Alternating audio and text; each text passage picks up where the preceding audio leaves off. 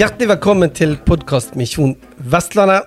Mitt navn Torbjørn Torsvik, og jeg har besøk av Jon Wikstrøm, som en av 4 nye partnere i PwC her i Region Vest. Velkommen i studio, Jon. Tusen takk, Torbjørn. Veldig glad å være her. Altså, jeg tror jeg må starte med å gratulere deg som partner. Hvordan føles det? Jag skulle kunna säga massa om det, men framförallt så jag måste säga jag är lycklig. Jag är stolt, ödmjuk, alltså som i ett sånt fantastiskt sällskap med så mycket fantastiska och kompetenta folk. Så jag bara, nej, jag är stolt, stolt att få det. Og for de som ikke kjenner disse litt sånn interne begrepene, sant, så du da blitt en av eierne og en av lederne i selskapet. Men vi skal komme mer tilbake til de tingene etter hvert. For jeg har lyst til å begynne litt sånn med hvem Jon Wikstrøm, og de som oppmerksomme har hørt at du i hvert fall ikke bergenser. Nej, tyvärr. Jag har dåligt språköra. Så jag har bott här länge. Jag har bott i 14 år eller vad det är nu. Men jag försöker hålla på min egen dialekt som är från nord i Sverige. Som heter Luleå. Eller nu skulle jag nästan bli skällt ut om jag sa Luleå i Lule, som är den riktiga. Ja. Ja. Men det, for meg høres det ut som et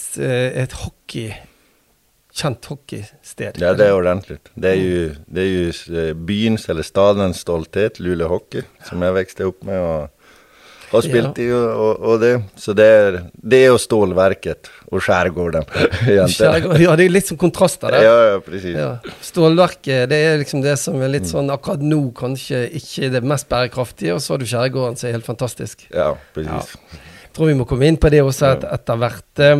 Men alltså har du vuxit upp alene eller har du Nej, jag har ju som många andra hade en familj, en mor och far uppe i Luleå. 2 yngre systrar. Alla de bor där också som det är nu. Bägge systrarna har väl gjort som jag och flyttat runt lite grann i världen, men de landade i hembyn. Jag landade någon annanstans. Vi glad for at du kom til Bergen, men tror vi må gripe fatt i det nemlig, for det at du har reist mye, du har bodd i mange land, og grunnen til det at du først ble professionell hockeyspiller.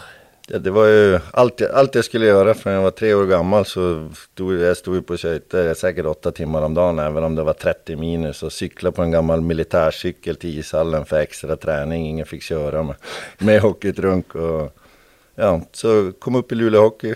Faktiskt vann SM-guld där som 16-17-åring redan i högsta ligan i Sverige. Ja, SM-guld, det då svensk mästare rätt och sett. Korrekt. Ja. Så jag fick åka runt med en guldhjälm lite för ung.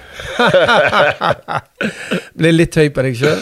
Ordentligt. Det är därför Luleå blev för lite, så jag var tvungen att ta mig ut i världen. Men hvor reiste du då när du reiste allerede som 16-åring från? Ja, nej, jag var där till jag var 18 tror jag, och så fick jag ju kontrakt med Detroit Red Wings i NHL. Som i USA? Som är i USA, ja. Kanske åkte lite för tidigt. Kanske borde stanna och modna lite, men var i USA i nästan 3-4 år. Spilte i många olika byar egentligen där i USA, bodde och levde livet. Efter det har jag varit runt om i Europa. Italien, Tyskland, Frankrike, Danmark. Du må jo ha lært ganske mye om mange kulturer då, på den reisen din. Som ja, absolut. Alltså bara det också att bo i olika skandinaviska land. Alltså som, det är skillnad. Lite skillnad på Norge, Sverige och Danmark. Men vackra skillnader. Men speciellt är det så.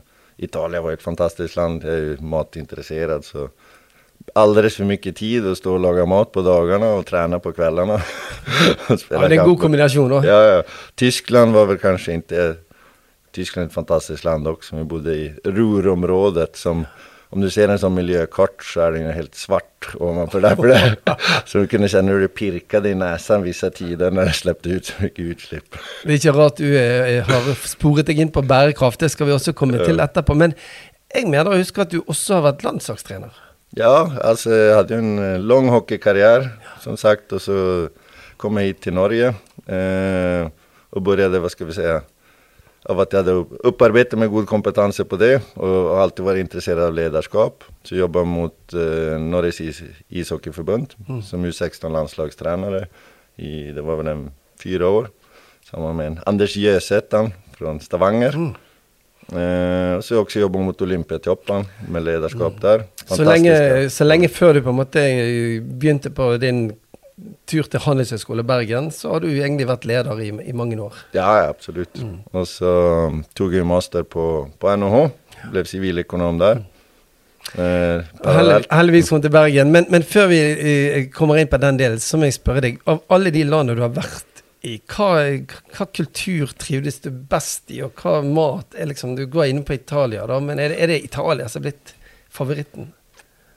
Matmässigt Italia, ja. Alltså och så sen kulturmässigt så det kanske låter som en självklarhet för att jag stannar, men så är det Västlandet och Bergen. Det är därför jag stannade. Alltså både för folken och inte minst naturen. Men det är någon sån här rå ärlighet men också öppenhet här på Västlandet och Bergen. Alltså ser vad man tycker, pratar ibland ganska mycket, men det är ändå en ärlighet och öppenhet för nya folk som jag tycker är fantastiskt, som många andra kanske, vad ska vi säga, i Sverige och olika platser har förbättringspotential på.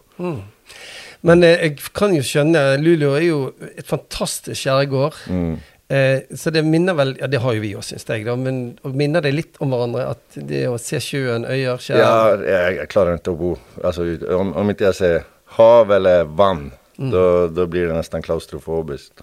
Men som skärgården där är längre ut, med öar och så det är lite annat uppsätt. Var det i Bergen du också träff samboeren din? Ja, egentligen. Så att det var här för länge sedan och så träffade henne och så sen tog jag med henne ut runt om i världen. Fick hon resa runt en bit med mig med både Italien och Tyskland och lite runt om. Ja, så du har masse deler då, felles erfaring? Ja, absolut. Så hon lärde sig dricka kaffe i Italien och så vi åkte aldrig tillbaka hit, och så kommer jag ihåg den minen när vi satt på ett SAS-flyg, så hade de bara druckit goda espresso och fick första kaffen på ett SAS-flyg. Det var ingen god min.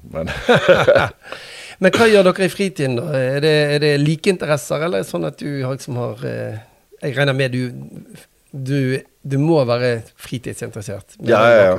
Men jag kan erkänna när jag kom till Norge först så jag hade inte mycket kängor, inte mycket olika som turkläder och sånt. Det var det gamla hockeyträningskläder som jag använde. Alltid felklädd, men jag har fått ett enormt intresse för att vara uppe i bergen.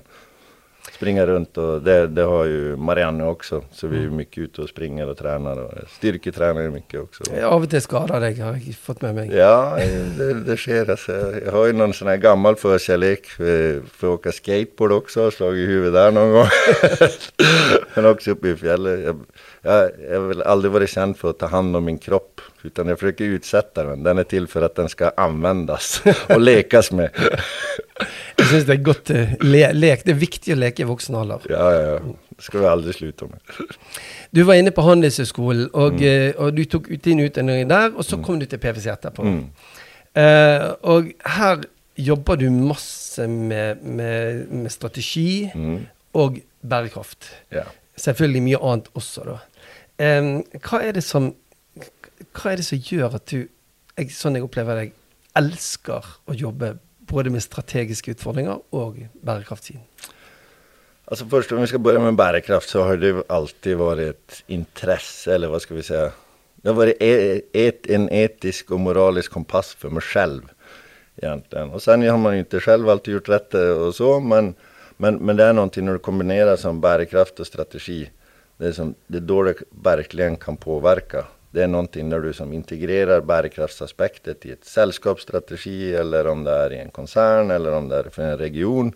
Det är då det verkligen har möjlighet alltså, som påverka. Att du får det helt på strategisk nivå.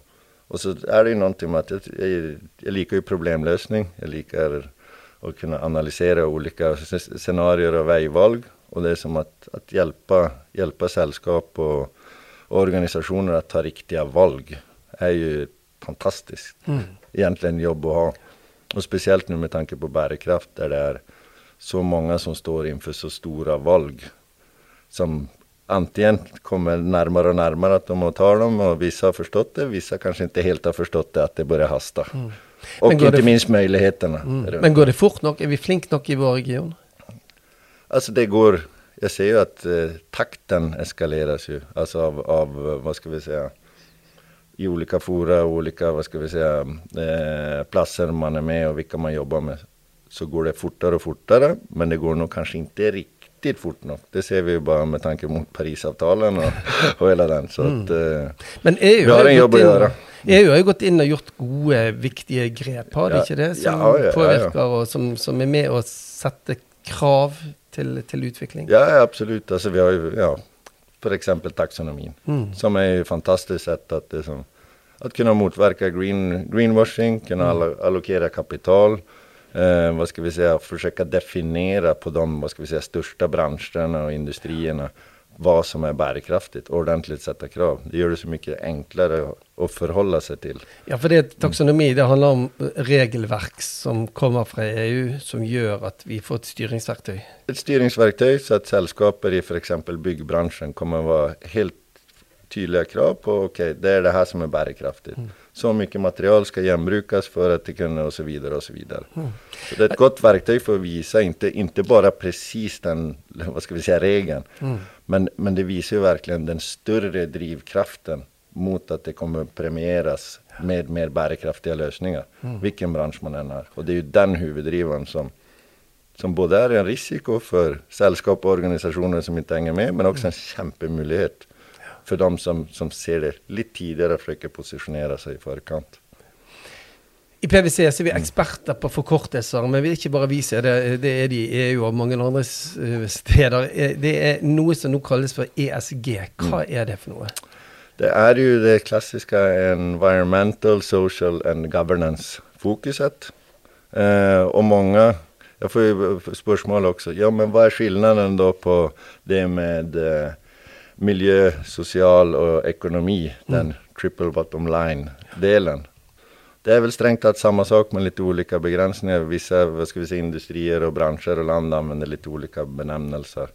Men det jag vill slå ett slag för är ju att inte, om man bara använder ESG så kan man ibland glömma bort den ekonomiska faktorn. Och lika viktigt framöver blir det att det som verkligen säger att det ska också vara ekonomiskt bärkraftigt. För annars är det inte bärkraftigt. Det ska vara socialt bärkraftigt, det ska vara ekonomiskt och det ska vara klimat- och miljöbärkraftigt. Och det är I den lite dåligt sagt, sweet spoten I mitten. Det är där bärkraft ligger. Men och en av de stora tingene for bærekraft jo klima. Og et av de veldig kjekke prosjektene som vi nå jobber med jo Statoil Lemkil sin jordomseiling, One Ocean Expedition, som vi jeg vil si heldig å få lov å være med på. Ja, det herregud. Det är ett energiprojekt som vi kallar det. Det är ju en fantastisk initiativ och Statoil Lemkil är ju jag vet inte om man kan kalla det en fantastisk institution nästan. Alltså och alla de som jobbar runt det. Det är ju ett vackert skip, ett gott föremål. Så, ja, och där ska vi lage klimaregnskapet.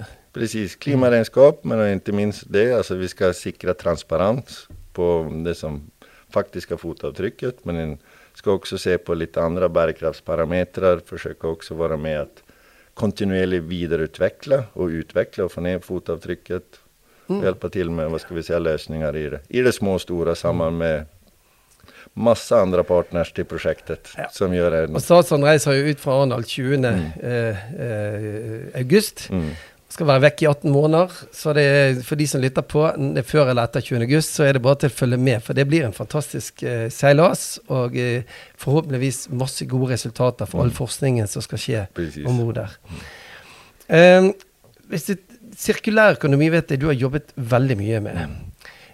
Hva det som gjør at det så viktig? Hva handler sirkulær økonomi om? Väldigt kort förtalt. Alltså det som du har ju en del principer och en del strategier på cirkulär ekonomi. Många definierar lite vad ska vi säga försäljning. Men I grund och botten handlar det om att gå från den klassiska linjära ekonomin när vi tror att vi har helt obegränsade resurser, tar dem, producerar för någonting som ska brukas I kort tid och sen kastar det. Och till att kanske som nästa steg var egentligen med att som recirkulera. Men då är det fortsatt en semi-linjær økonomi til sirkulær økonomi. Der man designer, man produserer, man håller materialer, produkter, tjänster i liv så länge som möjligt.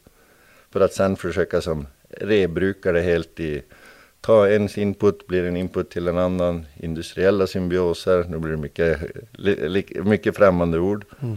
Men det bygger på en helt annan tillnärmning, modell, tankesätt, där inte resurser är uendelige.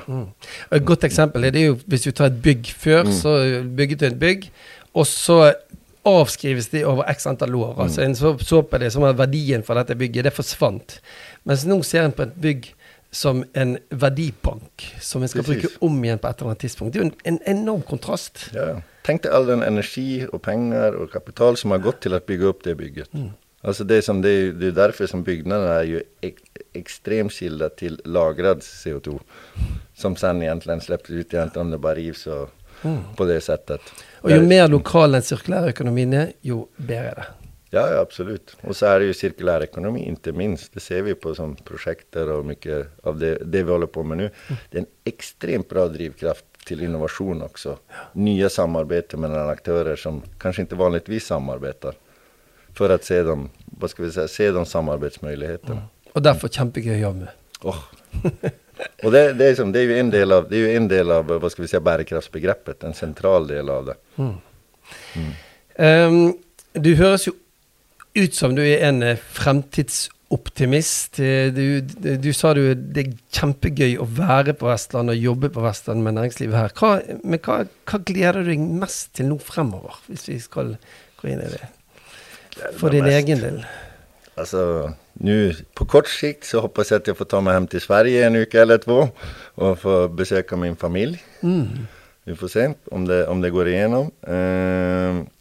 Men det är egentligen alltså gläder mig mest till alltså som både med partnerskap och det är ju det att få fortsätta. Alltså vi har så fantastiska folk och kompetenser i PVC och få som fortsätta vidareutveckla det. Och inte minst alltså som när vi har den ESG-plattformen så kallad, alltså som med det att där vi verkligen har en global satsning på att bärkraft ska inkluderas och integreras i allt vi levererar. Och vara en del av den transformationen för ett så stort sällskap som PVC. Att både ha det som standalone tjänster med bärkraft, men också att egentligen allt vi levererar ska ha dimensionen bärkraft i sig. Och bygga kompetenser på det, samarbeta med näringsliv här i regionen, nationalt, globalt. Og bygge folk. Fantastisk. Synes det er en super avslutning. Jeg vil ønske deg lykke til i din nye rolle. Tusen takk for en fin prat, Jon Wikström. Og mitt navn var Torbjørn Torsvik. Tusen takk.